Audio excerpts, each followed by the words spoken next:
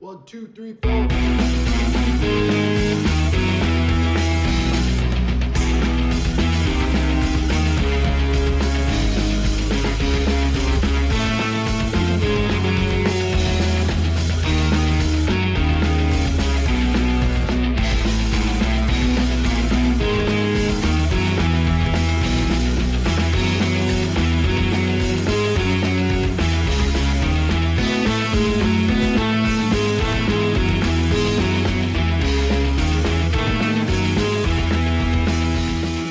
Good evening and welcome back to the Diz Dads Podcast Plus. I'm your host, Aaron Rittmaster, and with me tonight are my intrepid co-hosts, Willie Crocker. Hey guys, welcome back. And Tim Hicks. Hey, howdy, hey. So recently we've done some speculating. We've done shows where we have taken a guess at what might come in the future. This week, we're going to refocus a little bit and do our fall 2020 news and notes show. Just over the last week or so, we've gotten quite a bit of news. Look a little bit broader than that, but so much new came down just within the last couple of weeks. We wanted to go around the resort and kind of fill you in on what those latest updates are. But before we get into those updates, we do need to take a minute and thank our generous podcast sponsors, Wicked Mouse Travel and Mousemaster Travel.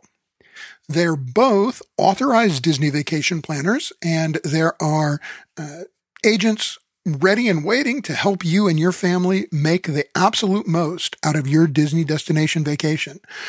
Things are changing fast these days, and keeping up with all of it is not an easy task. Working with a professional agent is the best way to make sure that you're not making mistakes just because, you don't know what you don't know. So if you need some help or want to be able to relax and enjoy your vacation instead of stressing about it, check them out at wickedmousetravel.com or at mousemastertravel.com. Okay, so the big news kind of was kicked off at the beginning of this week. This is, for folks who don't follow along with this stuff, this was always, we knew this was going to be a big week of theme park news in one way or another because this was the week of the annual IAAPA convention, which is I never can do this right. It's the International Association of Parks and whatever. It's the theme park industry event. Yeah, it's the theme park industry event, and it's always a spot where people are the various theme park operators are looking to make their splash, right? They're looking to release something to get attention, and boy, Disney came right out of the blocks, doing everything they could to suck the wind out of the room by releasing quite a bit of information and photos and things about Galactic Starcruiser. So I don't know, Willie, why don't you get us rolling with kind of what started popping up all over the fan sphere beginning of this week? Well, let's start with the rooms. Those rooms look stunning. You have the bay window that just looks out to Galaxy's Edge, basically, but not Galaxy's Edge. You have the room with the bed and then the double bunk bed. The bunk beds look so cool. I'm a little claustrophobic on the beds, to my opinion, but I think kids are going to really like them. The hotel just looks stunning. I don't know if you want to call it a hotel, but I was very, very impressed with the design, the setup, the whole how you outfit the whole room. They've really gone up and beyond for, the room, and I can't wait to see what they're really like. Yeah, I mean, there's no question that when they started, releasing these photos and they started making the rounds, the thing that struck me is that immediately they didn't look like hotel rooms. They looked like movie sets. right? This did not look like what you expect to see when you see a hotel room. The bunk beds in the wall, I think, are the real impact statement, right? I mean, because I think the rooms overall are gorgeous, but that was just brilliant because it's not something that is really necessarily intuitive to do it that way, right? I mean, because it does. And people were complaining that the rooms looked a little cramped. And I think one of the reasons is that, what you have essentially are enclosed bunk beds. And so it makes the room look a little smaller. But the trade-off is that it's just so cool.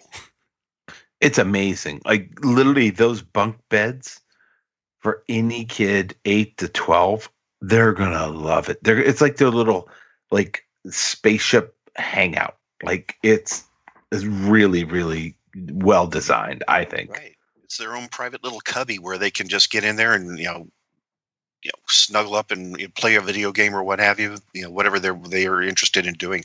But building it into the wall was genius. I mean, it's not a freestanding bunk bed. It's in the wall. And that is it's the coolest look. Well, and what I love about it is that it's functional too, right? Because you don't have issues with bed rails because there's already a kind of a lip on that side because of the way it's built into the wall. Like it looks natural. So a kid doesn't feel like they're being babied with a bed rail. It's just part of the bed. It's just, right. It looks right. And at the same time, the younger end of that crowd doesn't, pose any risk of falling out either. Exactly. I also think that it's interesting to me. If you haven't seen these rooms, it's worth it to, we'll try and post a couple of pictures with the show notes, but, if you just Google for them, you'll find them. It struck me as, I was trying to remember, I can't think of any of the Star Wars films where we actually saw crew quarters, for any length of time. But the thing that struck me immediately, I don't know if either of you guys watched it, the reboot of Battlestar Galactica, the bunks in the wall reminded me a lot of, the sort of enlisted persons, the racks, in Battlestar Galactica. Oh, interesting. I didn't see that. Yeah, I missed that. But, anyway. All right. My geek flag is flying a little higher. That's okay. I mean, it's all right.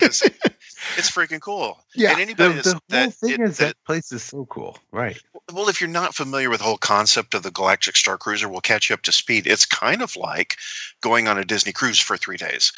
It's 3 days, 2 nights, and you are completely immersed in this experience. And to call it a hotel would not do it justice. It's you have a stateroom, a cabin, if you will, and that cabin's got, as we mentioned, the queen bed and the bunk beds, but there's also a seating area where a table pulls out.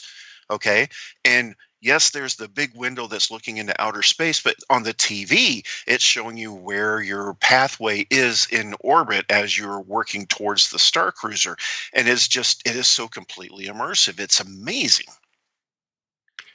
Right. And really that is the key concept, right? You need to think of it as an excursion. You're not really going to experience Magic Kingdom when you're staying at the Galactic Starcruiser. You're going to spend time in the park, but the park you're going to spend time in is Hollywood Studios going to 1,000 feet away. Right. And with exclusive access, right? You're going to have your own direct access to Galaxy's Edge. Because it's going to immerse you this whole time in that Star Wars environment. It's not going to come cheap. The numbers I've seen thrown out, and I believe these numbers came from some sort of they're not purely speculative, right? They came from some numbers that resource. Well, it was numbers that Disney was throwing around to stockholders, so it's got to have some valid basis. So they're looking at a cabin for a 2-night, 3-day adventure. For one person, it would be really pricey but that's, because you're paying for an all-inclusive package, basically. For one person, the number that was being thrown around was $3,300. Right. That's what I heard too. Yeah. Which is, more than $1,000 a person a day. Now, if you make better use of the space, it's not so much an issue.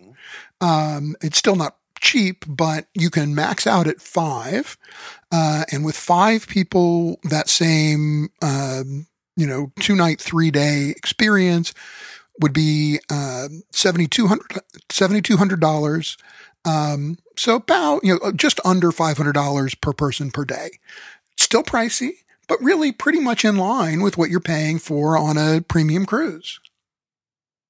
Right. We're talking cruise prices. We're not talking value, moderate, deluxe.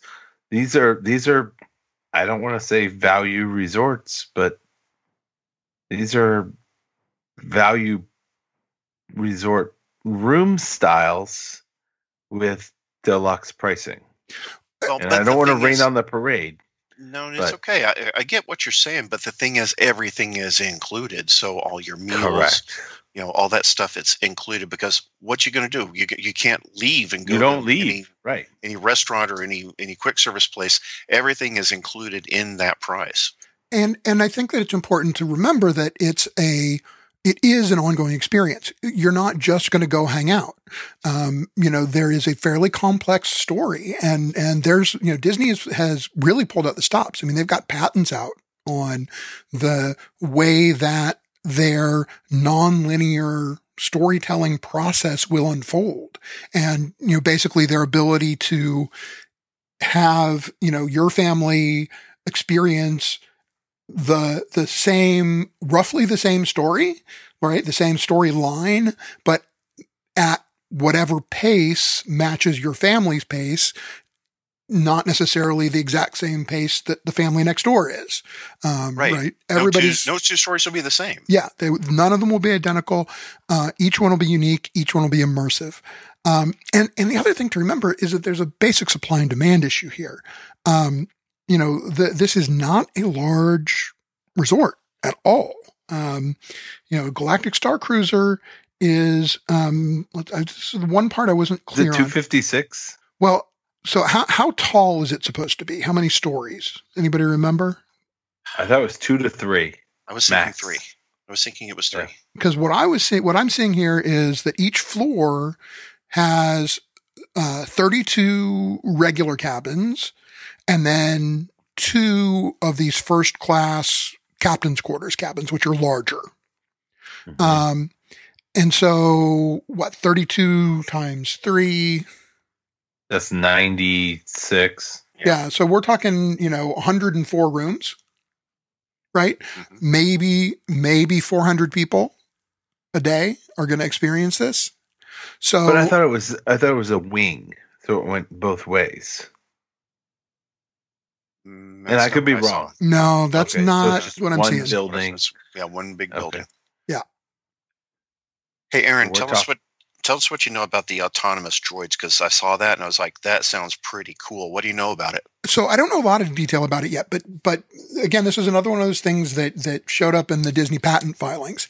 And it's something that Disney has worked on for a long time. And you may remember back in the day, there was very briefly, like it showed up once or twice.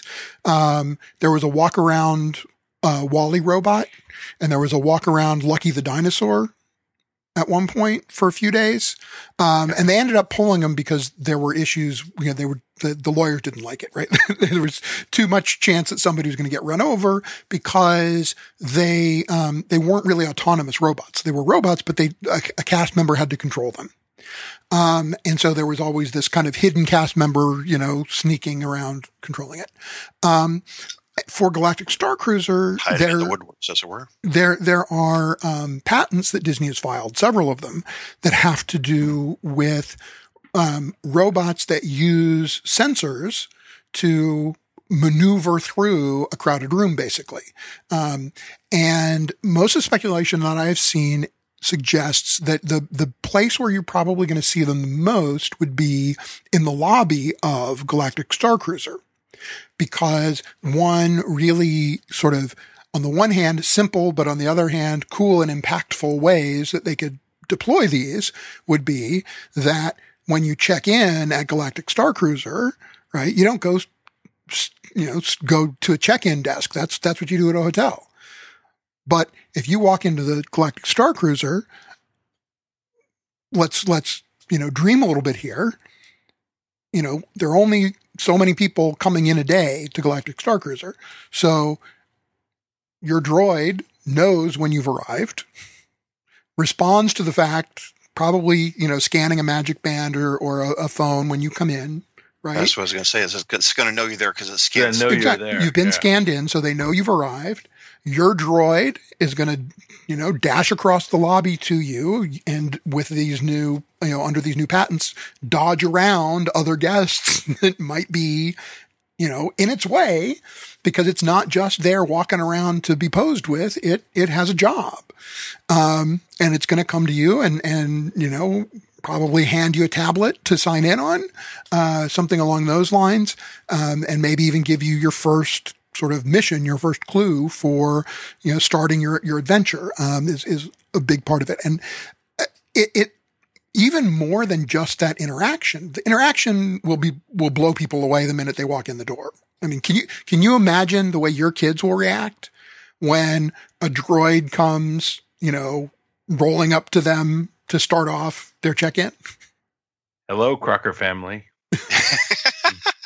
No, I mean, yeah. But it's more than just showing you to your stateroom. It's really going to interact with you. It's going to do stuff. Right. Exactly. That just sounds so cool. So you've got that element of it. And then, on top of it, and we've talked about this before, bits and pieces in the parks. It's a kinetic in the space, right?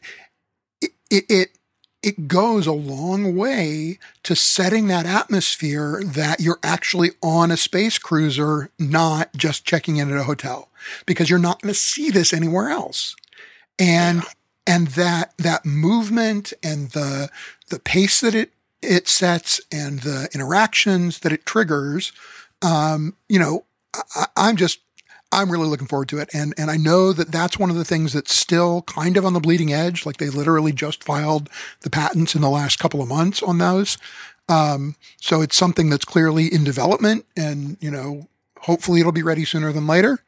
But I just, I think that would be so cool. And frankly, for them, it would help, right? There are a lot of things that having cool droids walking around, would help to get guests not to pay attention to, right?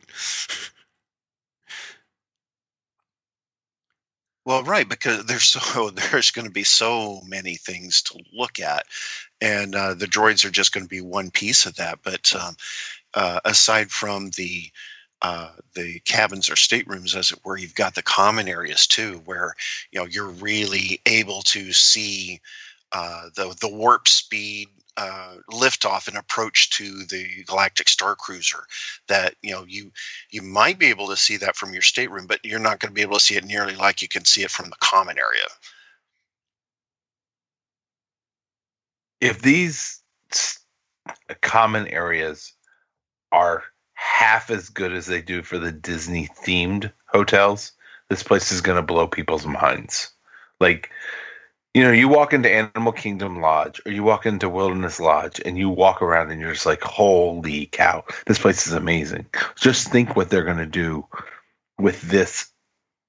Like you said, you don't even want to call it a hotel. I think it is going to be, I think you'll walk away from the experience going, it was worth every penny. Exactly. Yeah.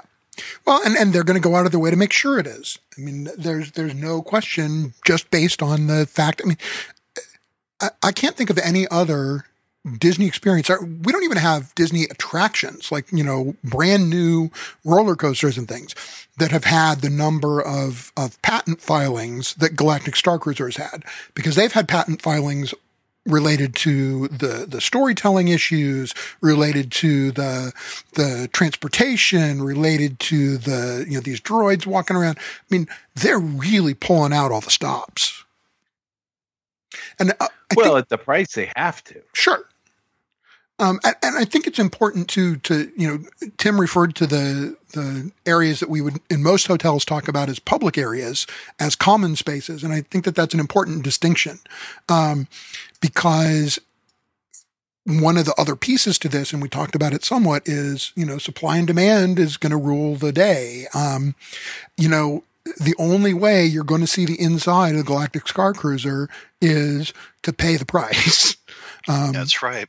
Pony it up, baby. Yeah, there's nobody who's just going to be able to stop by the hotel. Nope. Otherwise, you're just watching YouTube videos. That's it. I mean, right. And if you think about it, it makes sense. I mean, look, if your friend takes a cruise, right, and you're not on the same boat that they're on, you don't get to go visit their stateroom. Nope. You get to see pictures, you get to see video, but you don't get to experience the real deal. Right.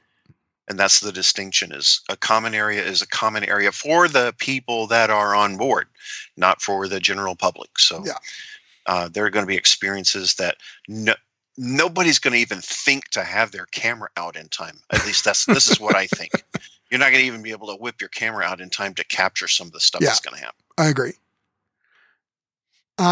So hugely exciting. And the part that really caught me, and this came up from the last investor call, I think it was, that it sounded like Disney still thinks they're going to get this thing open before the end of 2021. That's what I gathered too. Like, I think they think this could open by September, October. And I mean, good for them if they can pull it off, because that's a cash cow. Yeah, and because it's a cash cow, I think that's where they're dumping their investment resources. Hey, let's get this thing open and working.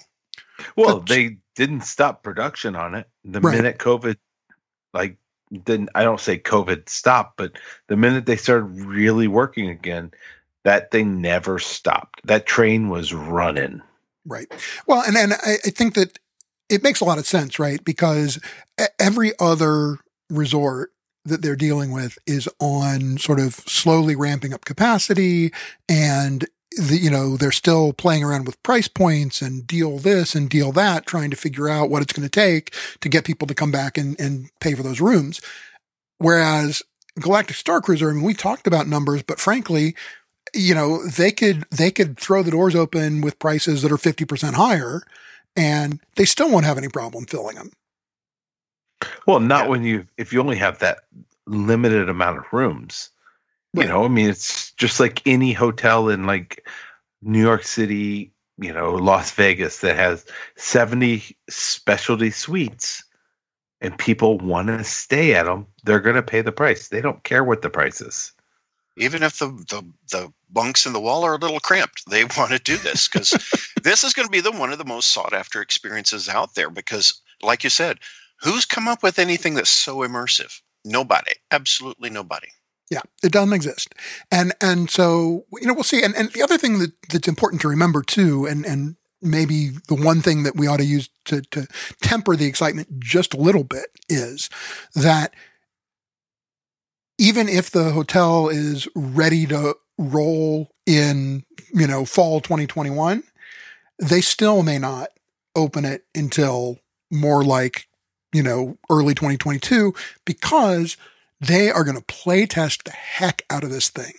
There are going to be people signing very long, very stringent NDAs and getting the opportunity to experience this. They're going to run. I mean, and frankly, they do it with cruises too, right? Disney Fantasy, I think, ran maybe half a dozen, even pre-inaugural cruises. That were shorter cruises that were with specialty groups of people. They ran them with, just cast members. They ran them with media. They ran them with the industry folks. Travel advisors. Hey. So, I wouldn't be surprised to see them do something similar here, just because they can't have a break-in period like they've had for Rise of the Resistance, Riviera, or Riviera Hotel, right? They can't have a break-in, a rough break-in, mistake-ridden. Yeah, it's going to have to be flawless. Right. They can't have a contractor who forgot to screw some beds into the wall. Well, I mean, that's just a prime example. Like, you literally cannot have someone fall from the top bunk to the bottom bunk. Right. Like, it can't happen. Like, these rooms have to be before perfect, over perfect. Not, it's agreed. Exceeding all expectation. Right. So, and look, I wouldn't be at all surprised if the information, we actually start getting less information once they start playtesting, because they're going to clamp it down as hard as they can. And, we'll all be hungry for the leaks. But, to me, the sort of biggest signal that the thing is getting close to opening is going to be that we start hearing less and less, not more and more, because it means that they're getting closer and closer to the final version, and they are getting more careful about communicating and enforcing that non-disclosure agreement. Well, I was going to say, the NDAs are going to be so huge. Oh, gosh, yeah. But communicating anything at all that might go wrong, people are going to be looking for that sort of thing and, trying to, experience that so they can, come back to Disney and say, oh, my experience was bad because of that, so you owe me all this money back. No.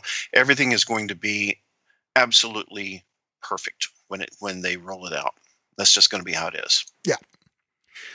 All right. Well, let's move from the speculative down the road to, recent news. And that is that the crunch of value resort room availability has finally started to loosen a little bit at Walt Disney World. For a while here, we've had only Pop Century open. And finally, right here recently in November, we got Art of Animation opened as well. All Stars still closed for now. Willie, you saw something about a date for opening coming? February 2021, All-Star Movies will be opening.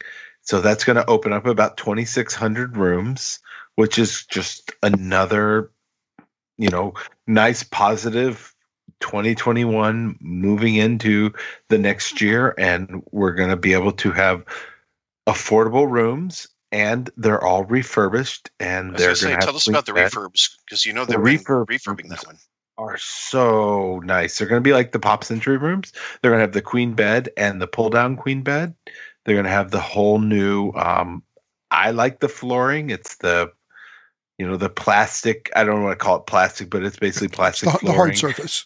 Hard surface that non-carpet, and makes the rooms really nice. It's easy to clean. It's easy to keep clean. And it's nice when you leave the room, you can put the second bed up so you have somewhere to hang out when you get back to the room at night before you decide to go to bed.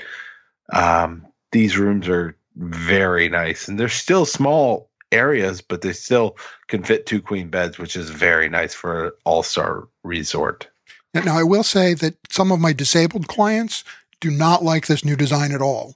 They found that, Disney did a beautiful job of making very, very efficient use of space in the bathrooms, but it's so tight that if you've got mobility issues and you're trying to maneuver around in a wheelchair or a scooter, they're just not very accommodating. And it's unfortunate, because, they're so much better on so many fronts, and that's been a weakness. And those of you who have had to deal with disabled issues, particularly as concerns mobility, there's got to be a certain amount of depth and width to a room to maneuver a wheelchair around. And then when you're trying to climb in and out of a bathtub, that's a whole different story. So, making, like you said, such efficient use of that space really doesn't work for anybody that's mobility impaired. Yeah, and it's not even the bathtub. It was the getting ready space in front of the mirror that people were struggling with, because it's tight. And, if it's you or me and we can pivot around easily and, reach up and down easily, it's not a big deal. Not a big deal. But it is if you're in a chair. Exactly. And that's something that they really, really have to think more about, because when you think about it, as the population ages, more and more people will be considered disabled in one form or another. That's just the hard truth. That's the one downfall to using the shell system, as they've done with all the hotel rooms. They've built these hotels with exact shells all the way across even when they started with the Contemporary back in 1971, like it's a shell, and it's just you slide everything in, and they don't plan for multiple uses in the room. Well, they that was the whole intention of the Contemporary, to be really modular, really, here, we can build this thing offsite and just slide it into its spot in the hotel and we're done. But you're right, it doesn't really permit a mixed use scenario like that. Yeah. So we'll see. And I'm going to be interested to see when they open these, whether they've tinkered with the bed height at all. Because I also had the same guest who was very frustrated. The beds at the new beds at Pop were very comfortable, but they were too high. They built them as platform beds so that you could shove luggage underneath on purpose. And for somebody in a chair, they were about 4 to 6 inches higher than it was comfortable doing that transfer. Yeah, it's exactly what Tim said. Yeah, they modeled it after what they did with the cruise. In the cruise ships, they intentionally created that space by making the beds a little bit higher so that you could slide luggage underneath the bed. Well, for a person that is mobility impaired, that has to transfer out of a chair or what have you into the bed, that can be really difficult. It's really surprising how much difference 4 to 6 inches can make. Yeah. So we'll see. I mean, I've got to think that they've got something in the works because I know they know about this. I know they've heard about it from guests. There's got to be a reasonable solution to it. But we'll just have to see. The important part is that this is a whole segment that, frankly, just hasn't been available. I mean, even at limited capacity right now, it's been very hard to find value category rooms for guests. And so, having these opening up will make a big impact. And it's going to be huge. They're opening movies because the renovations are done at movies. It sounds like they're going to hold to open the other All-Stars and kind of phase in openings as they finish the renovations in those resorts as well. And, they're not really in a rush at this point to do those renovations because they can't, accommodate those guests in the parks anyway. Well, right. There's no room. Do you see refurbs of sports and music coming in the future? Yes. To match 100%. Yeah, they've already started on music. Kind of what I thought.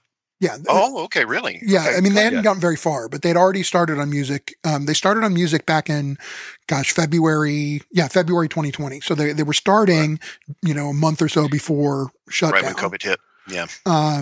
And so, presumably music will get renovated next, and then sports is the last. And sports is always the hardest one because it's the hardest one to take offline because they use it for youth groups very heavily. Yeah. And so it's a really hard resort to have totally out of inventory. It's a dumping ground. Now. but that's where, realistically, that's where you can put people and you don't have to feel bad. The football teams, the cheerleaders. It's exactly it's perfect for them because that's what the kids want and that's what the parents are like. I don't want to pay a lot and I don't care what they sleep in. And they've got the big open outdoor spaces that the cheerleaders can practice in and the football players can, run plays. Yeah. But imagine if you upgraded those rooms even just a little bit. They're going to. Yeah, they're all going to be on that same Pop Century platform. Right. But create some suites like you have in AOA. It'll be interesting to see whether they do that with music because, music was the one where they originally rolled out the experimental family suites, which were basically just 2 rooms and they knocked a wall down. It'll be interesting whether those rooms, when they finish the renovation, are more like the Art of Animation family suites, or if they keep the, different sort of experimental footprint that they'd used before at music. Yeah, I could totally see a PhilharMagic type of room, especially if PhilharMagic winds up going away at some point. Having that transition over to the All-Star Music Resort, that would be pretty cool. Sure. I don't know. I'm just blue sky in here. Why not? So now, I think it's great that they're getting Art of Animation open. It sounds like that's going well. That guests are rolling in. There has been some fallout from that, however, that's been a bit of a challenge. And we kind of predicted this. We talked about it a little bit in the past, but there seems to be sort of a confluence of factors that are creating a major Skyliner bottleneck, in that, sort of generation gap, station area. Right, where all your guests from Pop Century and all your guests from all your All Stars, Art of Animation. All Stars doesn't have a stop, so it's but they can go over to AOA, can't they? That's all. No, they're not open yet. No, they're not open. First of all, they're not open. Okay, but I'm saying when they are, pop. They're not even close.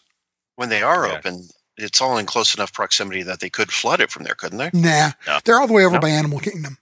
They're too far away. Yeah. Okay. All right. So it's just pop. It's just pop and AOA. And animation, but it's a large number of people, and the issue really is, I think, not necessarily the number of people. It's these other factors, because this was true before, and Willie and I both, when we wrote it during a time that was, crowds were a little busier than were expected during the time that we were there back in December, and we didn't experience bad waits at all.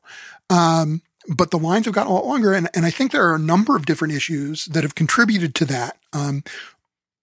Obviously, a big one is the popularity of Disney's Hollywood Studios right now, and in particular, Rise of the Resistance. And I don't know, Willie, you kind of have been bird dogging the situation at Rise because your brother's been down there.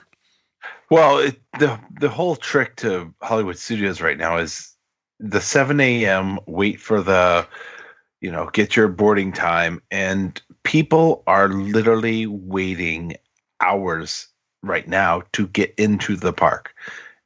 It's changed a little because now they've done the outside of the park able to get the Rise of Resistance boarding time. But still, people want to be in the park so early. And I know it's because they want to ride Mickey and Minnie's Runaway Railway. They want to do everything else before they do their Rise of the Resistance ride. And people love to just be in the park early. And I do too. Like, that's a really cool park. It's just, there's not a lot going on right now in that park besides the 4 rides. You're absolutely right. I mean, Disney has taken Hollywood Studios from what we always, affectionately knew as a half-day park to being the park to get to, because now you've not only got the stuff that you had before. Rise of the Resistance is obviously humongous, but all of Galaxy's Edge is just so cool. There's so much attention to detail at every turn. Everything you look at, whether it's the land speeder repair shop or the droid repair shop, or going and building your own lightsaber or your own astromech droid, or riding Smuggler's Run, or there is so much to do, and it is so meticulous. Well, and don't forget blue milk with rum. And don't forget, Toy Story Land's only about 2 years old. So you've got all these folks. I mean, Disney says that their average guest comes, once every 5 years, if it's more than once in a lifetime. So all those once in every 5 years guests who are coming back, Hollywood Studios is a whole new park for them. And they haven't seen Pixar Park at all. Right. So all of Toy Story Land is new, and there are lots of good reasons, a lot of things pulling them to that. Operationally, though, I think that there are some things that are contributing to this bottleneck. And I think Willie's right. I mean, trying to tweak the way they're assigning boarding passes for Rise may help a little bit. But I think personally that the first problem is that the way that the park openings are staggered right now, I think only makes it worse. Because if you're not aware, what they've done during this time where park hours are somewhat limited, is that essentially from 8 a.m. to 10 a.m. roughly, you get one park opening an hour from 8 until 11. Right, because Epcot doesn't open till 11. Right. But as I learned today, Jay was in Epcot today, and they were at 10:15. He was already on Soarin', because they were moving people through the park so fast. Interesting. So now, to be fair, we're kind of at the front edge of the Thanksgiving rush. And but at the same point, you advertise 11, but then you're letting people in at 10. Some people don't know that, and that's hard. Okay, well, let me ask you this. There used to be a difference between Future World and World Showcase. Future World open at 9, World Showcase would open at 11. Is that not true anymore? They're opening everything at once now. They're opening everything at once, partially because a lot of the stuff that would be held to open later isn't opening right now. So essentially, Epcot opens at 11. Animal Kingdom opens at 8. Hollywood Studios opens at 10. Magic Kingdom opens at 9. That's effective for today. Okay, so Monday. And that pattern has been the pattern for a couple of months now, at least. Right. And I think that having Hollywood Studios opening at 10 a.m. is a tricky nut to crack, right? Because here's the problem. It's too convenient, right? Correct. There's a reason Extra Magic Hour mornings were awesome. Extra Magic Hour mornings were awesome because 80% of guests could not drag themselves out of bed. And so if you and me, Willie and I dragged ourselves out of bed, Tim would still be sleeping. I would still be asleep, yes. But with a 10 a.m. open, it's too easy.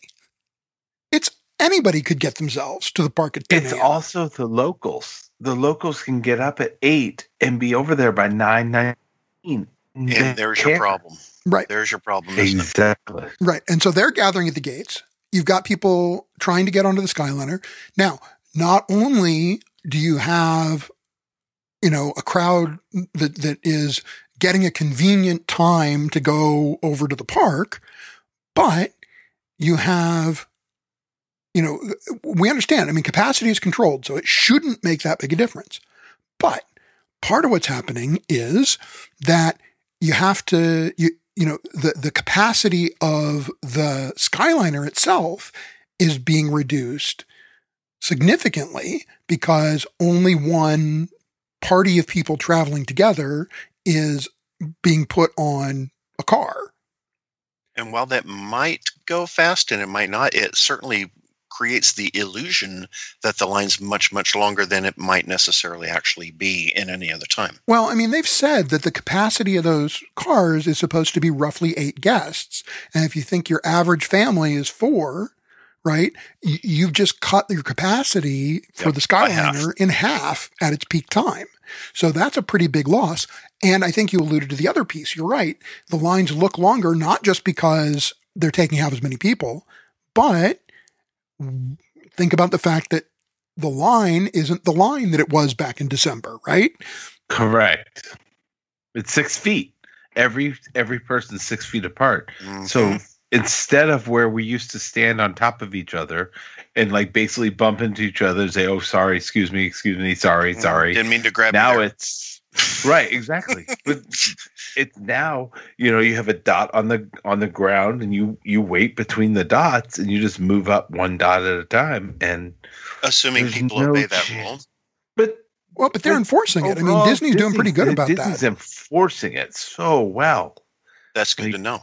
Yeah. Yes. Very good to know.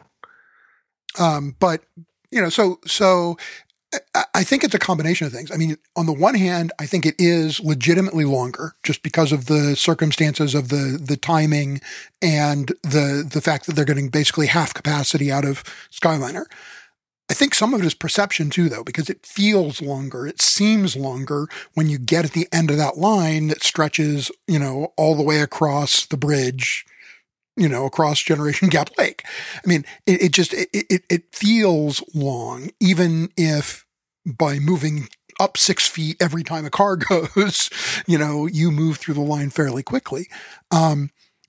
It's still going to feel longer. And we talked recently about the fact that perceptions in this case are really more important than realities, Exactly. And that's what's being created as a perception. Well, I mean, I got a call from a client today who said, "We're at Country Bear Jamboree in line for the Haunted Mansion." Yep. Yeah. Well, it was 21 minutes. was going to say, it's probably not that bad of a wait. But in perception is, if you were never there before what's going on now with COVID, you would think that's a 10-hour wait. Well, Right. and it's worse if you have been there before and, you already have in your memory In bank, your mind, yes, what that's like. Yeah. I mean, that if you're outside the gates at Haunted Mansion, you're waiting for more than 40 minutes. Mm-hmm. Correct. And to be all the way back to Country Bear? Country Bear. My God. Oh That's my God. like, Why am I here? oh, this is forever. What's this? We're going to go do something else. Right. Now, Disney has, Hollywood Studios has the biggest crunch. I think we've talked a little bit about why. It's a very popular park. It's got a lot of the newest attractions in it right now. And they have done some new things to help increase some of the capacity at really the two currently probably most popular attractions in the park, because they've expanded their ability to accommodate more guests per ride vehicle in a COVID safe way, on both Mickey and Minnie's Runaway Railway and, also at Rise of the Resistance, perhaps with not as much impact as they would have liked to have seen. But, Willie, talk about what they've done there. So essentially, Rise of the Resistance, they put the plexiglass in between the upper and lower area of the seating. There's a four-person chair below and a four-person chair behind. And the plexiglass has now made it where families of 4 can ride in the front and a family of 4 can ride in the back. Obviously, you cannot mix families right now. So that's a downfall if there's a group of 1 or 2 or less. But Mickey and Minnie's Runaway Railway, I've never ridden it, so I don't know anything, but I've seen where they put plexiglass where each row is now finally being used as a complete fill-in for the families. So, and I'm gonna be looking for when your brother gets back to hear his take on everything. I hope he's writing all these things so we get a good, accurate description from him. Of course he is, and he is going to. I'm going to try to get him on this week, so Good. We'll see. Yeah, Yeah, be awesome. Because, I mean, the key here is that in both cases, right, they've identified, a bottleneck capacity-wise just because they had to keep groups separate. And, in some ways, it's like they couldn't do this on the Skyliner, right? They couldn't figure out a way to divide the car in half, at least not very efficiently. But what they've done with Rise and with Mickey and Minnie's, and I guess they've started doing it in some other attractions as well, is sufficiently dividing up the ride vehicle so that you don't have to skip entire rows. And that it's made some impact on Rise of the Resistance. It's made a huge impact at Mickey and Minnie's. right. The ride at Mickey and Minnie's has changed from 90 to 120 to under an hour now. So that tells you that the parks are still not overcrowded. As Disney has already said, they're staying at 35% capacity to everyone can ride Mickey and Minnie's Runaway Railway once an hour if you really want to, Right. which is really cool. Right. And see, Tim, you would probably be willing to wait the current wait time to ride Mickey and Minnie's, but you probably wouldn't have been willing to wait 120 minutes. I would not do 120 minutes, but the current wait time, sure, I would do it. Just because I've seen the online ride-through videos, and I think it looks cool. I want to see it. I want to experience it for myself, and that's not, less than an hour is not unreasonable as far as that goes. It's a new ride. Everybody wants to ride it. Exactly. Same as Rise of the Resistance. Everybody wants to ride it. So, if I could say, an hour or less, and I'm on the ride, sure, I would do that. Any major headliner is worth an hour, You bet. I think. Yeah. If it's worth being a headliner, it is. 4 hours. I've waited more than an hour for Rock and Roller Coaster when it wasn't the main headliner. I'm just saying. Right. But you're not going to wait 3 hours. And the other problem with Mickey and Minnie's was everyone was waiting outside in the sun. It was 100 degrees and there was nowhere to social distance because you were just standing out by the old hat underneath. Is there no queue that's inside the theater like it used to be? They were avoiding using it because they couldn't distance in it. Because it's Correct. inside. It was That an makes enclosed sense. space. Now, supposedly they've gotten a little better about that since. Correct. But it's not a good queue area because, I remember when it was the Great Movie Ride, it was just zigzag, zigzag, zigzag. Yeah. And you literally looked at your friends the whole time. Yep. I mean, Or it's they a became your major. friend. Well, it's a major investment in plexiglass to be able to divvy that up so that you could be inside. And I think the investment in plexiglass for the ride was better than the queue area. The Yeah. queue. Because- Yes, I would agree with you there. Makes sense. All right. Well, I think that covers, Hollywood Studios for the most part. We're also, some restaurants are starting to open up there as well. We're seeing that all across property with more quick service opportunities opening.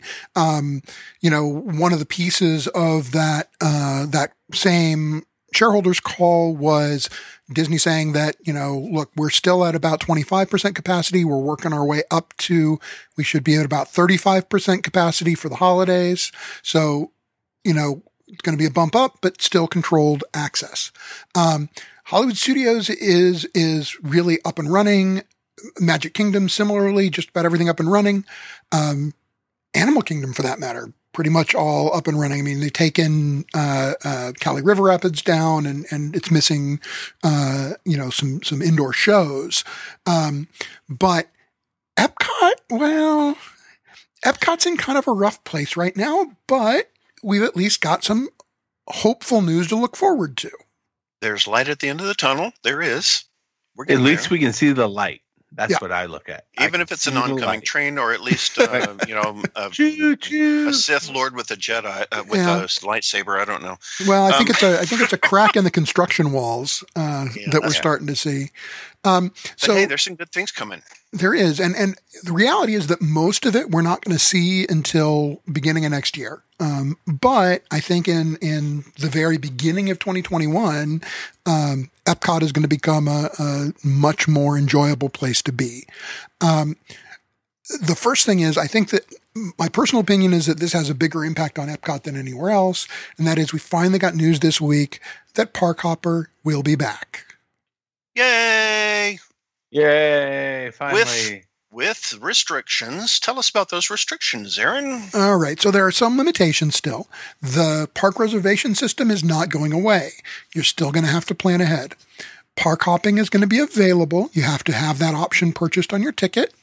So, for all you folks who went and got rid of Park Hopper for your 2021 trip because it wasn't available yet and you didn't want to gamble it. Well, if you want to hop, better go back and get that added back to your ticket again, because you have to have the option. Hop on. And again, for those who haven't been through this Hoppy trails before, to you. Park Hopper is an all or nothing option, right? It's not a day by day choice. You either purchase that option for the length of your ticket or you forego it for the length of your ticket. It's all or nothing. Yep. So if you've got a Park Hopper ticket, you can go to a second park in the afternoon.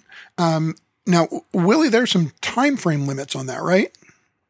Yes, you cannot hop until 2 p.m.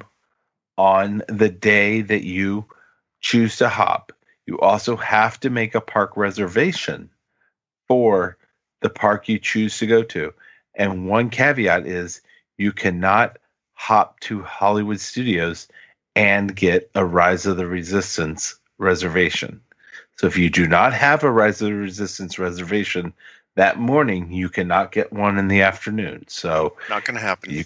you can visit Hollywood Studios, but you're not going to ride. So it's not going to happen. Sorry. But I mean, what it does mean is that you've got a lot more flexibility to do things like, look, if Rise of the Resistance is the most important thing to your family, you at least have the option. You could plan on starting your day in Hollywood Studios on Tuesday, Wednesday, and Thursday, just to keep trying to get that, Rise of the Resistance boarding pass just in case, and plan to be in a different park in the afternoon. The downside is that it can't be, we used to do this. We did it at least once just with the Jedi Training Academy, because my kids loved doing that so much, where we showed up at Hollywood Studios specifically to do the rained out Training Academy show that they'd missed the day before. And that's all we were there for. So we left the park at 10 a.m. You won't be able to quite do that. No, not quite. So, the thing is, you have to make a park reservation for the day, and you have to go to that park before you can hop, and you can't hop until 2. So if you choose 3 days in a row to go to Hollywood Studios trying to get that ever elusive Rise of the Resistance ticket, and you happen to get it on the first day, you've still got those reservations for the other 2 days. Guess what? I guess you can keep trying to do Rise of the Resistance for 3 days, but you're still not going to be able to hop until 2 in the afternoon, and that's how that's going to work. Right. Now, during the less popular times of the year, there may be opportunities to juggle your park reservations, but we can't guarantee that. And during anything but the slowest times, the reservation slots have been filling up. So, I wouldn't count on being able to make a last minute change.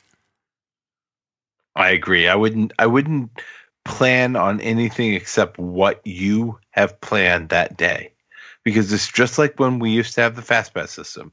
You planned your day with your 3 fast passes to start the day, and then if you wanted to hop, you started to make fast passes when you left that park. But don't bank on it. That's going to come back. So yeah, we've talked about this before, and we'll talk about it more, is that you've got to be able to plan that day and how you want to spend that day and what makes the most sense for you and your traveling party for any given day, right? Right.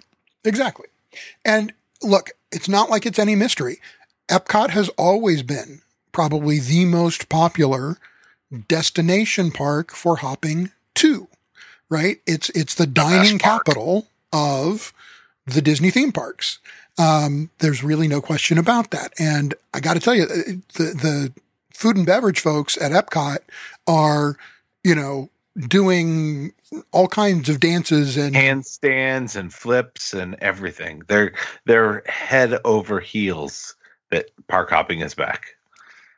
Because this is the most, the biggest target here is that they fully expect they're going to get, a chunk of people who are going to be done with Magic Kingdom by 5 or 6 o'clock and are going to be ready to hop over for dinner to a different park, to Epcot, which has sort of a plethora of quality dining options, and more of those are already starting to open finally, right?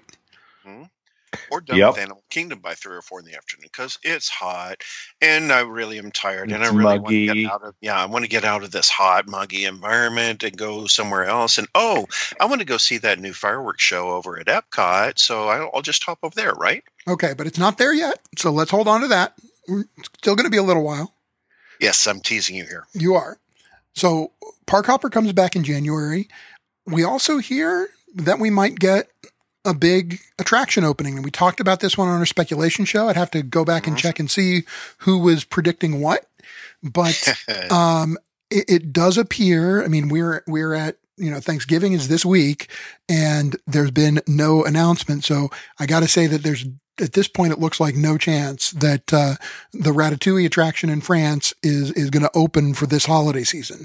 They've apparently decided, frankly, that I think that what it is they've decided that, Epcot just doesn't have the infrastructure available right now to support the surge of folks that they expect to show up when Ratatouille is available.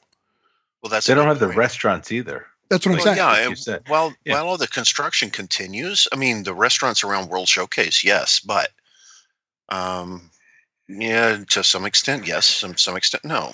I'm sorry. Go ahead, Willie. I'll cut you off there. No. The front of the park is bare right now. Like, you literally walk through a construction zone all the way until you get to basically the fountains of the nation, and then you get to the World Showcase to be able to enjoy. Right. And frankly, what we've gotten over the last couple of weeks is confirmation of something that we speculated about in our predictions show a while back, which is that Ratatouille ride is done. It's ready to go. We know that they even put up the signs and then covered them. It's ready to launch, but they're just waiting to launch it until it's going to be functional, right? So that it's going to, and when we say functional, it's not that the ride's going to work. It's that it's going to fulfill something that Disney needs it to do.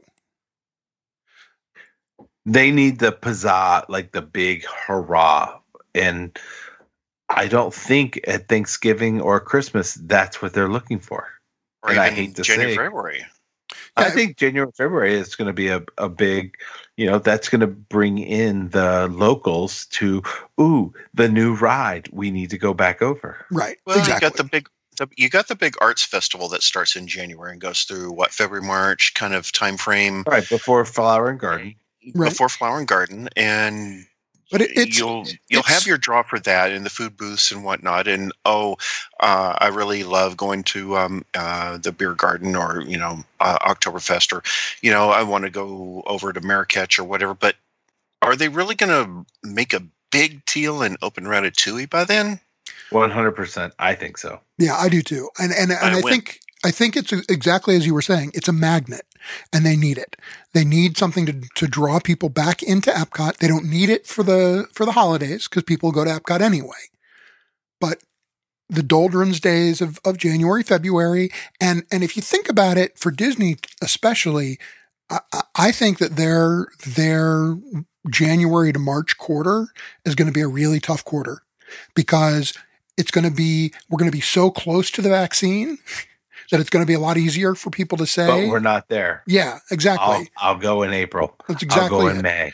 They'll be able to say, exactly. The high risk people are getting their vaccine now.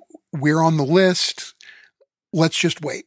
And so I think the other thing is you look at these states now.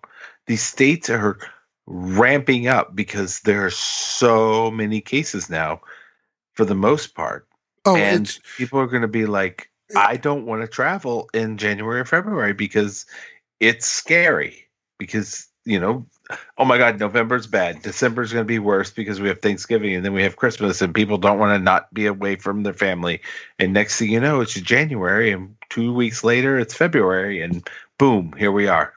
Well, not only do you have COVID to worry about, you got flu season to worry about too. And that's a perennial concern. So, what are they going to do January, February to try to bolster attendance? Well, and I think that's it. You open Ratatouille, because what it does, among other things, is it gives locals who don't have to travel, who don't have to get on a plane, who don't have to deal with, a hotel. It at least gets them into the park spending some money. And locals will come to see the thing that's new if it's worth seeing. And by all accounts, if you build it, they will come. Right. As long as it does, as long as it's not bad. Well, it's going to be great. I mean, it should be. As long as it doesn't disappoint. And I have a little question in my mind about Ratatouille, but that's just me. I'll be interested to see because, the initial reports were it was going to be essentially a carbon copy of Paris. Turns out maybe it's not exactly. It's similar, but not identical. I'm going to be interested to see because the Paris attraction gets rave reviews. So I'll be really excited to see what happens. I'm just excited to see World Showcase and especially that side of World Showcase getting, a real destination attraction. Yeah, and I'm sorry. I don't mean to be Debbie Downer or anything like that. I'm just like I'm just approaching it with the skeptics. Oh, sure. But if you really think about it, like what is over in that whole area? Nothing. Like you literally leave Canada, you walk to England, United Kingdom. You go over the bridge. I get a harp at Animal Kingdom. Right. You get a beer. United Kingdom. Yeah, I get a nice beer. Yeah, but walk over overall, to France, get a nice. But overall, you have nothing until you get to where. Right. You get pastries until you get to Germany, and even that is just you get a beer and pretzels. Right, and you have to go all the way to Norway to get a ride. To get onto a ride. But that's not what World Showcase is about necessarily until now. But it's exactly. But it's the perk. It's the perk. And it's getting to be more that. And we're seeing it. Because now you have a perk to bring the kids over there. There you and go. Now the mom and dad get the beer and the perk. Oh, we get to ride a ride and champagne or whatever. Exactly. The Grey Goose drink in France. Yeah. And mom stops into the perfume shop and she just can't walk away without that one because it's so cool. And $70 later, just you switch, turn the magic band and they've made $400 and they didn't even have to do anything. Right. But let me ask you this. Does that open the door to more ride type attractions in the World Showcase? 100%. Yeah. I mean, I think we're already seeing it. That's Ratatouille is a big piece of it. We talked about some of this when we talked about reimagining Epcot and with all the stuff coming. I think a piece of all of that is trying to balance Epcot better so that it's not dining at one end and attractions at the other end. They're doing it both ends, right? Opening Space 220 on the Future World side, opening more rides on the World Showcase side helps to balance overall the experience. And the exciting thing is that Ratatouille is a exciting attraction. I don't know that it's a true e-ticket attraction. In those words, it's more of a sort of dark ride plus. But we've got a real signature attraction that is looking like it'll probably open in Epcot at some point in 2021. We don't know exactly when.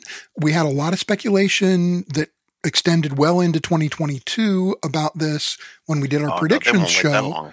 But we got some really good news that we didn't expect. So we're talking here about Guardians of the Galaxy Cosmic Rewind. And if you recall our discussion, the problem was that,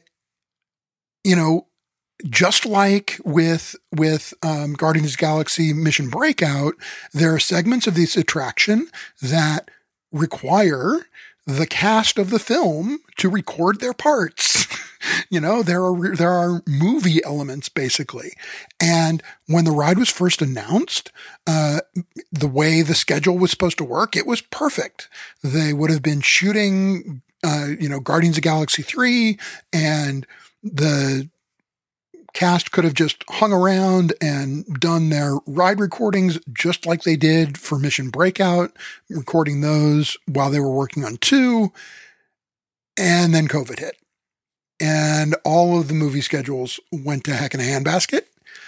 And Guardians especially got pushed way back because there's now this conflict on James Gunn's schedule because he's got an obligation to another studio that he's got to deliver a film there first. All the cast have obligations elsewhere. And Willie, you say that it just so happens that, small world after all, right? Yeah, they're going to be filming down in Sydney, Australia, which I don't know what made them do down there, but they're filming another film and they're going to be able to, don't quote me, but they're going to be able to film the Guardians of the Galaxy Cosmic Rewind show scenes for the ride to get that open by, I would say, October or November at the latest, 2021, which is going to be amazing. We've seen the teasers with the cars. They showed us that last week, and this ride looks absolutely stunning and amazing. The cars don't have over-the-shoulder harnesses. It's just a lap belt, which makes it even cooler, if you ask me. So it appears total serendipity that the folks that they need are all in the same place in a studio where Disney has access to the recording equipment and all of that to be able to record the vocals that they need. And frankly, these characters, they've done plenty of motion capture for these folks already. My guess is that they could animate them doing just about anything. And really, in some ways, this is a triumph of technology. Right. They've got they've got so much video of the actors doing different things that you can CGI the hell out of that all day long. So you edit that if you need to. You can CGI that all day long and make something that really looks and is convincing. Looks real and is convincing. Well, the other thing, you're on a roller coaster. How much can you really pay attention if you're going upside down and you're doing this and you're doing that? There's only so much you can totally pay attention to the screen. Yeah, but if it's in ride, yes, but if it's in queue, that's a whole different thing.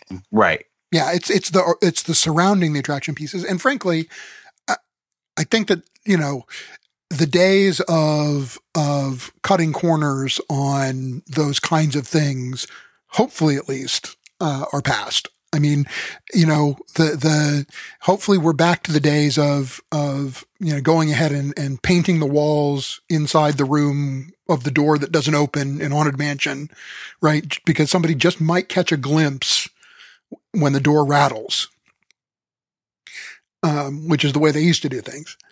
But people expect realism these days, and that's what Disney has to deliver is realism. Well, especially now at the ticket price, you're at $146 a day.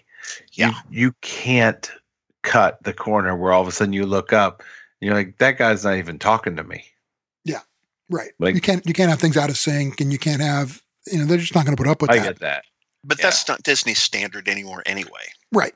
Well, and that's the beauty of the fact that they're going to have the actors available to do the voices, and they'll basically be able to animate the characters, even though it appears to you watching it as if it's real life. I mean, this is what we've been working towards. I don't know if you guys have watched the behind the scenes series that Disney did from the Mandalorian. Have you watched the gallery show? Willie, you have got to watch Disney Gallery. I love behind the scenes shows. Okay, so. Disney Gallery, it's the coolest thing you've ever seen. They developed this technology to use when they shot Mandalorian. Mm-hmm. And I'm sure they're using some of the elements of this if they're doing this kind of a shoot for the Cosmic Rewind stuff. They built this thing they call the volume, and the volume is like a huge wall size, very, very high definition video screen. Cool. And so all of those Mandalorian scenes in space, right? Those aren't CGI. They're just pictures. They shot them that way. Yeah, they shot them. Yeah. They shot them on it's practical effects. They shot them in real props with the scenery behind them just being projected from the back through what they call through the volume. It's stunning. It makes so they're sense so to far do it ahead that of the way. game. Yeah. Oh yeah. It's really amazing. I mean, you have to watch like Gallery. Said, it's next level thinking. It really is. Yeah, it is. It is. So cool. So what that tells us though is, I mean, Willie, you're saying fall. I still think they might actually even get it open for summer. I think they could if they wanted to, but I think they want to let Ratatouille ride out the wave as long as they can, and they want to use like Tim said, the Festival of the Arts. Then they want to do Flower and Garden. And then they need to ride the summer a little bit if they can, and especially if the vaccine does come out. But that's just it. Go ahead, Tim. You're trying to say something. Yeah, I'm trying to say something here.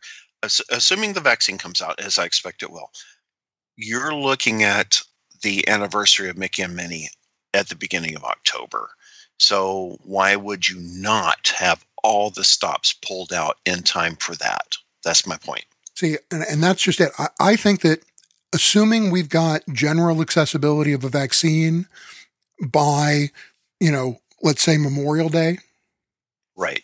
That's what I'm thinking. Yep. Even end of June. I think they open it only because if that vaccine is in general availability, there's a backlog of folks who have been waiting to go to theme parks. And if the general availability allows them to crank back up capacity and fulfill that pent up demand, I mean, they're going to open it because they're going to need the capacity. They're going to need a place to put those extra bodies. Well, and there's three major vaccine developments available. That's going to be available in the next coming weeks because of the emergency order. Just what is it? Moderna, AstraZeneca, Pfizer. Yep. Pfizer. At least. And that's not counting any more that might come out of the woodwork in the next couple of weeks. I mean, those three are the ones that have jumped at it to make the most of the opportunity to get it out there Right. in advance. So, given the fact that these vaccines can be mass produced and getting them out there by spring, I think you got a good chance at these things becoming available by summertime, late summertime, anyway. But the question is, are people going to take the vaccine? That's another thing. That's and what I don't want to. I'll be in line. I don't want to get into politics or anything, but these guys are reputable names. AstraZeneca is reputable. Pfizer is reputable. I don't trust. Moderna is reputable. Yeah, I disagree I don't with entirely that. trust Moderna. They've never brought anything. They're brand new. Okay, We'll see. I'll give you And that, they're for two out profit. of okay, so call it 2 out of 3. Right. If you just call it AstraZeneca and Pfizer, I'm good with that. That gives us some. I that agree. gives us They're somewhere both to go. major players in the ball game. Right. If either of those offers me a shot, yeah, I'll take it. Let's go. Right. Well, and look, to me, here's the biggest thing, and we can move on to the last piece that we want to talk about Epcot, but AstraZeneca and Pfizer and Sanofi, who's been working with them on production, those folks are major names in this industry. They've been around for a long time. They've got an awful lot to lose if they screw up. Correct. You got they it. don't. They can't lose their name anymore. Yeah. Like you can't make the "oops, we didn't know" excuse. Yeah. Like Exactly. So this is the home run of home runs. You can't hit a single when you need a home run. Yeah. There are so many downstream effects that we're just not going to know right away, not Exactly. for years. But in the immediate, let's make sure we don't get this deadly disease. Yeah, I'll be in line. Absolutely. all right. So and that's not all. I mean, we're still in 2021, going to get at some point Harmonious opening. And all the rumors that we've heard over the last couple of weeks is that Disney is pushing hard. They want this thing open bad.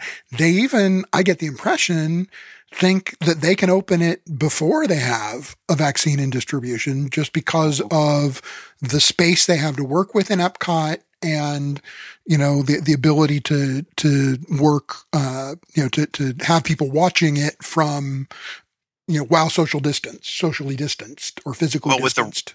With the reduced capacity of the park and this size, the sheer size of the lake, there's so much space around that lake. You can socially distance and see that show. And I can't wait to see it myself. I really can't. But yeah, that could happen. I could see it happening. So the question is whether they can actually get the thing installed in time. Well, that's the thing. From what I've heard, they've also said they don't want this to be Rivers of Light Part 2. Exactly. Mm-hmm. And we've already seen that we don't ever want to see that again. This Part 1 was not very good. And honestly, so Epcot holds, let's say, 100,000 people. I know it probably holds a little more, but at 35,000 people, how many can you put around the lake? Do you really think it's a 1.2 mile circle? That's a lot of space. But 6 feet apart. I haven't done the math, but I think I really don't know. 6 feet apart, I think it could happen. Because not only do you spread them out side by side, but you spread them out deep as well. You could watch. I think it's doable. Sorry, go ahead. You can watch from further places away too. Like you said, in the restaurants, you're going to watch a little bit.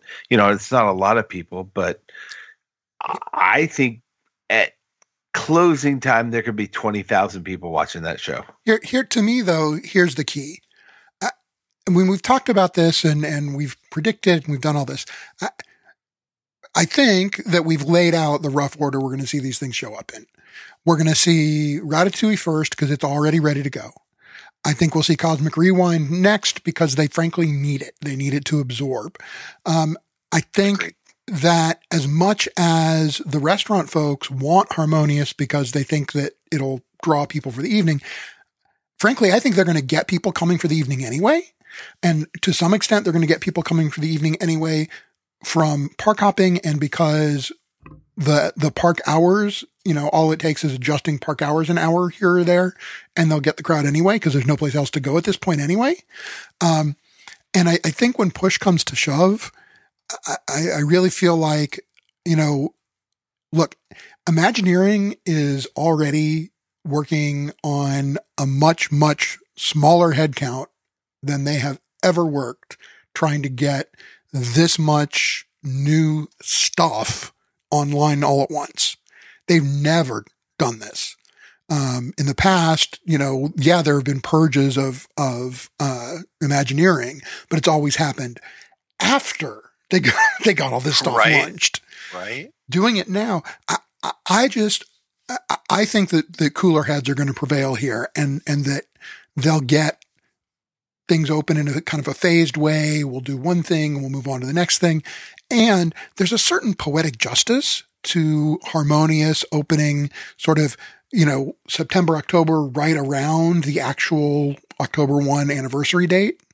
And they could really play that up and make that a special event.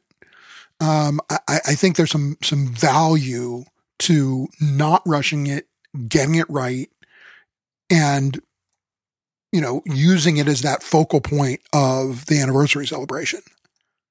Well, it's also going to work out great because it's Epcot. It's not the Magic Kingdom. Yeah.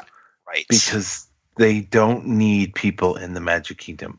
People go there no matter what. Right. It's how do we get people to take 70, 80,000 people over to Epcot while we already have 60 to 70,000 people in the Magic Kingdom. Okay. And we want them eating and drinking, not just riding rides in the Magic Kingdom. And that's their goal. But you bring up a real good point. We've got this one ride sitting over in the Magic Kingdom called Tron. And that's going to put a wrinkle in things, don't you think? Not in 2021. Not at all. You don't think it'll happen in 2021? I mean, we've gone over and under on this before. You think it's going to 2022? 100%. Tell me what you think.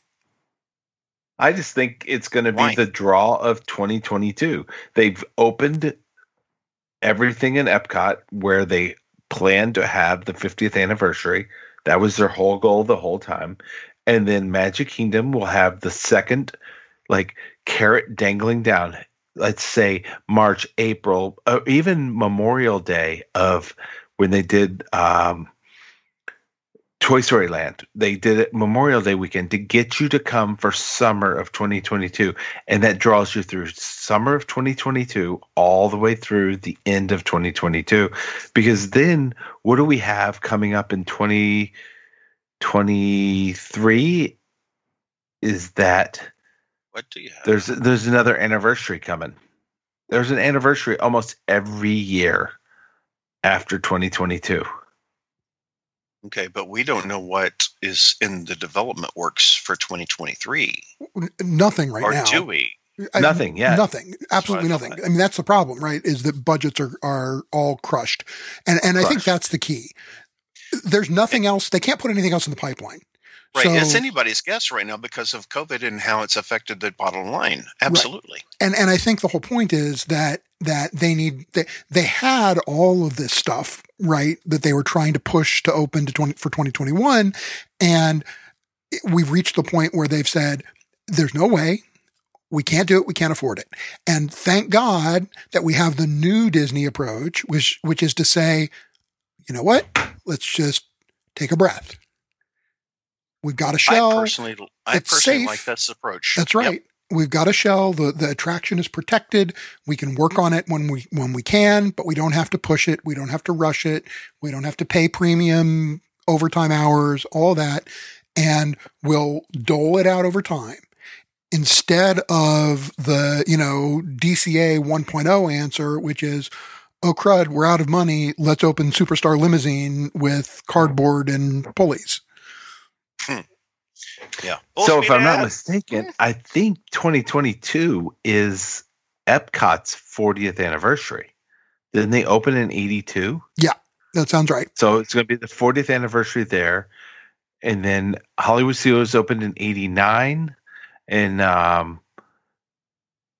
Animal Kingdom opened in 98. So we're 9 and 8. We're working on a couple more anniversaries coming up that are going to be huge celebrations. Okay, so Epcot's anniversary is just a few years away. What do you see happening there? I mean, we've got the new Ratatouille ride. We'll have the new Cosmic Rewind ride. What else could we do there? Well, wait, let's not get too far down this road. We've talked about a lot of this, and the reality is they've laid out the blueprint. It's just a matter of timing of what happens when, I think, at this point. Because we know what the blueprint is. We've seen it. They showed their hand. They just thought it was all going to be done by, before COVID, fall of 2021. And instead, we're going to see this stuff unfolding more slowly. But like I said, I think this is a much better approach than the, Eisner Disney Decade approach, which was that, I said we were going to get it built, so we're going to open it. And, even if it means we've got to put an off the shelf roller coaster into Animal Kingdom and, off the shelf, bumper cars at DCA, we'll get it open. Speaking of Animal Kingdom, that's the one park we've not really talked about. Yeah, Animal Kingdom is pretty much locked and loaded. I mean, it got its big update. And Willie, I'm glad you mentioned that, Toy Story Land was a summer opening. They've done a lot of summer openings lately. Like 3 years in a row. Because they opened Galaxy's Edge. Pandora. Well, Galaxy's Edge was a summer opening. Right. Toy Story was a summer opening, and Pandora was a summer opening. The last three major openings have all been summer openings. They've really gone all in on this idea of, kicking off the summer travel season with a big opening, which is why I think that's where Tron is most likely to fall, because they need something to be the draw post-anniversary in 2022. Animal Kingdom got its big bump with Pandora. It's kind of stabilized. Mostly we're seeing little bits at Animal Kingdom. So, a couple of recent bits of news are worth mentioning. Tim, you want to talk about the wildlife news? Oh, I would love to, because I've become such a fan of the show on National Geographic called The Magic of Animal Kingdom. In 8 episodes, they've talked about several opportunities to engage in animal husbandry. But the most notable one is the fact that they've recently given birth to a white rhino, which is a very endangered species. And it's just so special that they were able to do this in Animal Kingdom. Yeah, it's pretty exciting stuff. And there have been a number of baby animals that have been born, while the parks have been shut down or in slow mode. But this is probably the biggest of them.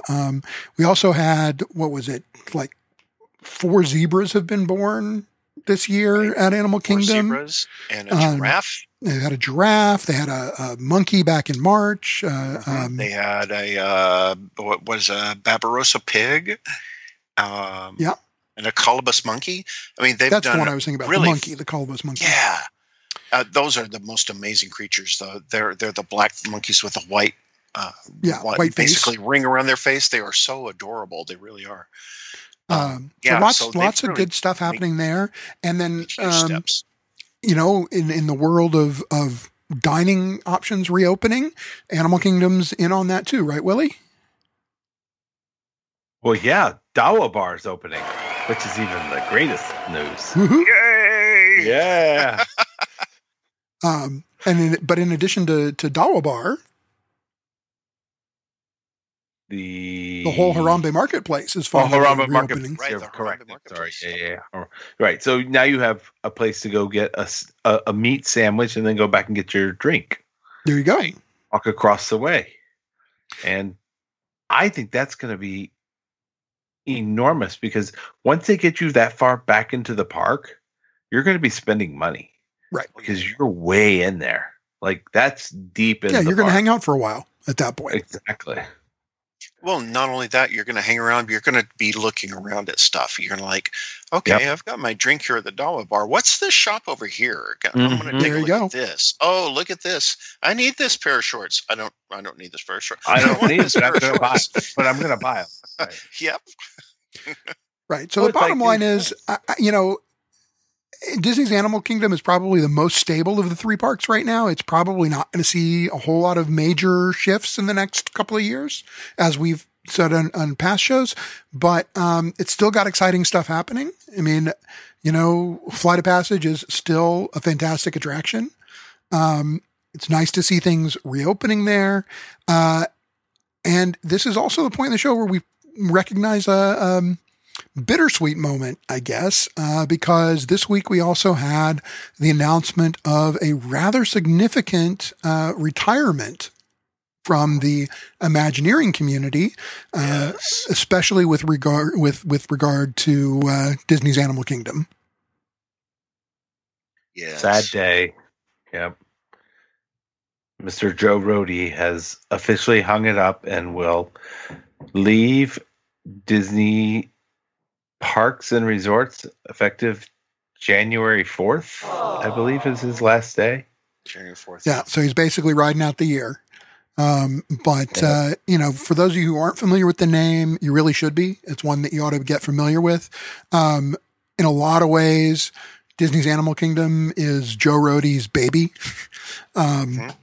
And he's hugely responsible for that park being the immersive atmosphere that it is. Frankly, he's the guy who, more than anybody else, sold Disney on truly immersive environments, not just cool attractions. And not a zoo. Right. Not a He zoo. was like, this is not going to be a No. zoo. This This- is going to be a This is full-on park. Yeah, full-on immersive experience. I want to get up close and personal with elephants and zebras and giraffes and crocodiles, and he made that happen. He figured out how to make that work so it would happen. And if you don't know who we're talking about, Joe Rohde, it wouldn't take you much time of looking at, look, here's a picture. He's got all these earrings hanging out of his left ear, which he has picked up from the places around the continent or around the globe that he's visited. He's a very distinctive gentleman. You would totally know him if you pay any attention at all to what's happening in the Animal Kingdom. This is a huge loss for us, but we can't do anything but wish him well in his retirement. He's such a. I was going to say, he's brought so congratulations, much. Joe. He's brought so much to Disney, Well, and and we're all appreciative of that. I think my favorite thing about Joe Rohde is that he was such a throwback in a lot of ways. I mean, when Walt wanted to design the Enchanted Tiki Room, he took Imagineers to Hawaii. When they were working on doing something, he wanted them to see the original when they were first animating movies that had, animals as characters. They had a petting zoo in the, parking lot of the studio because he wanted people to really experience and see it. And Joe Rohde really had that same mindset. When they were working on Expedition Everest, right?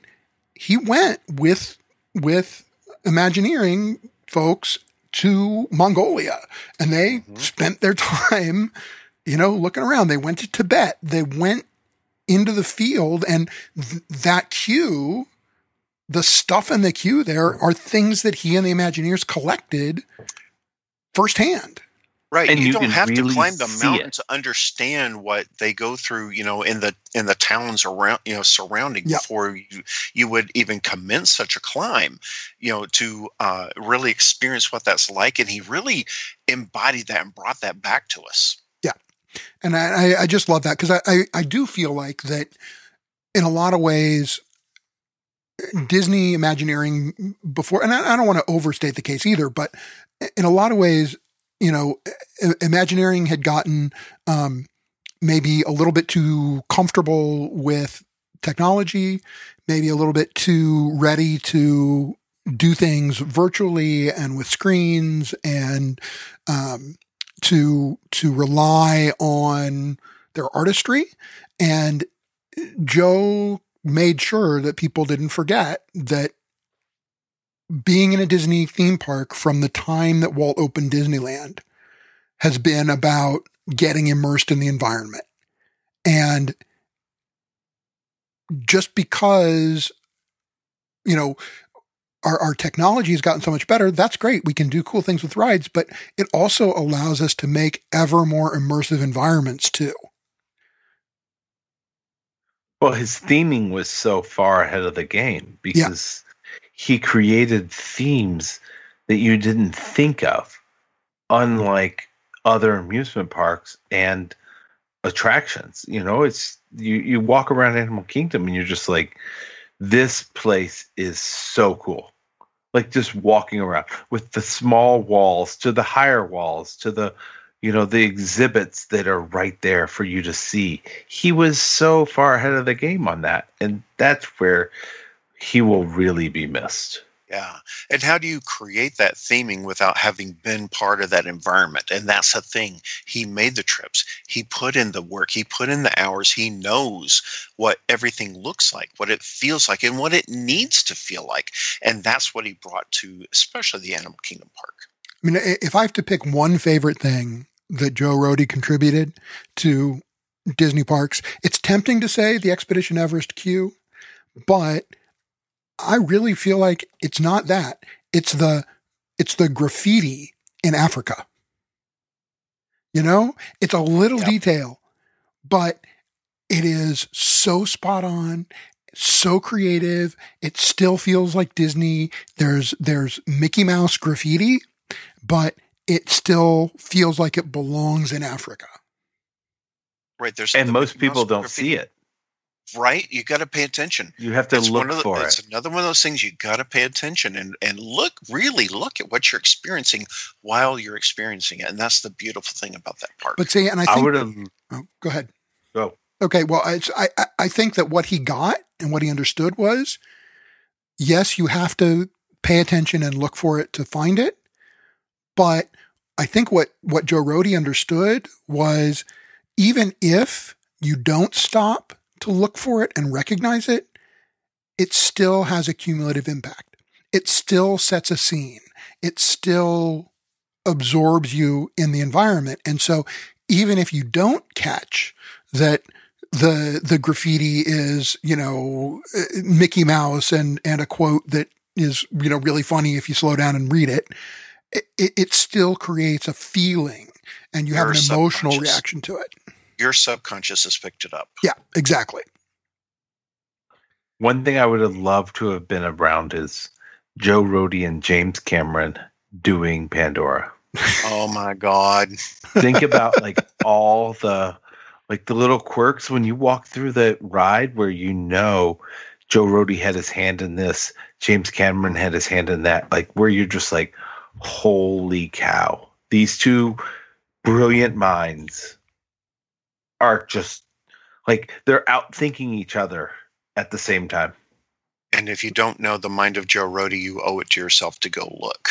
Yeah. Right. I was just today I was like, Joe Rohde. I'm like, oh, I know who Joe Rohde is. Oh my gosh. Yeah. So go look with there's some great content on Disney Plus that'll give you some insight. There's some stuff I think still available on Amazon Prime that you can stream. I think Amazon Prime still has some of those, making of various Disney parks videos. If they don't, they're migrating to Disney Plus.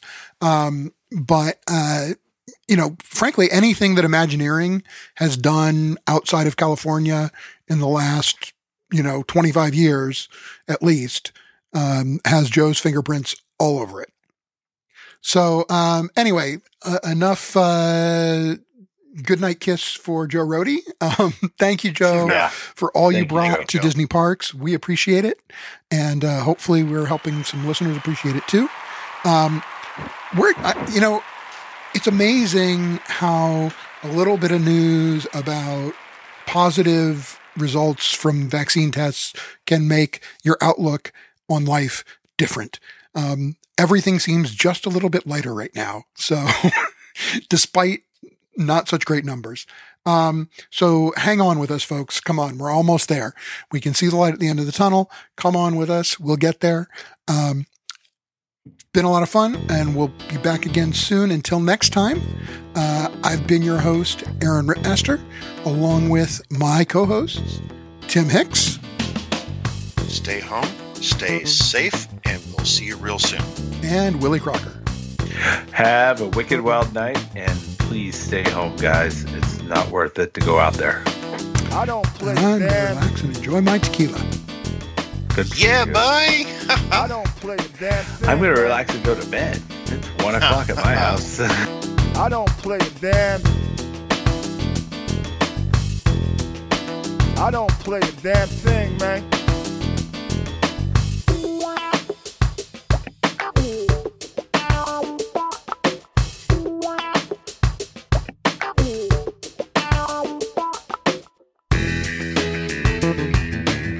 I got to keep on. I got to keep on. I got to keep on.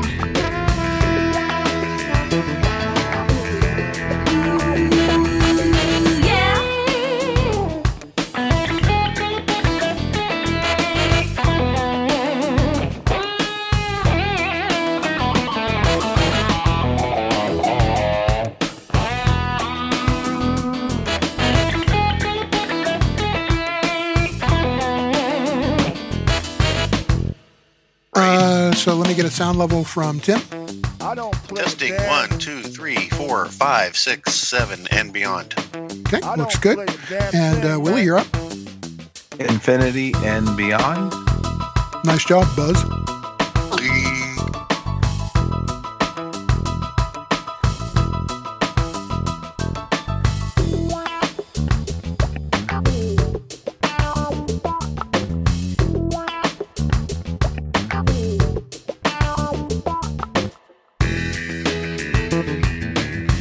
I got to keep on.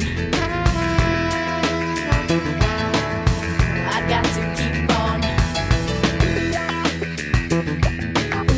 I got to keep on.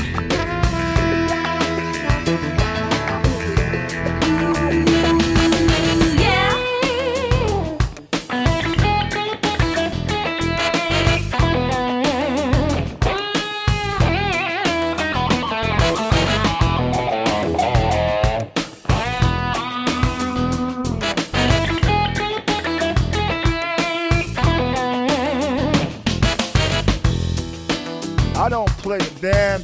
I got to keep on. I don't play the damn thing, I man. got to keep on. I don't play the damn. I got to keep on. I don't play the damn thing, man.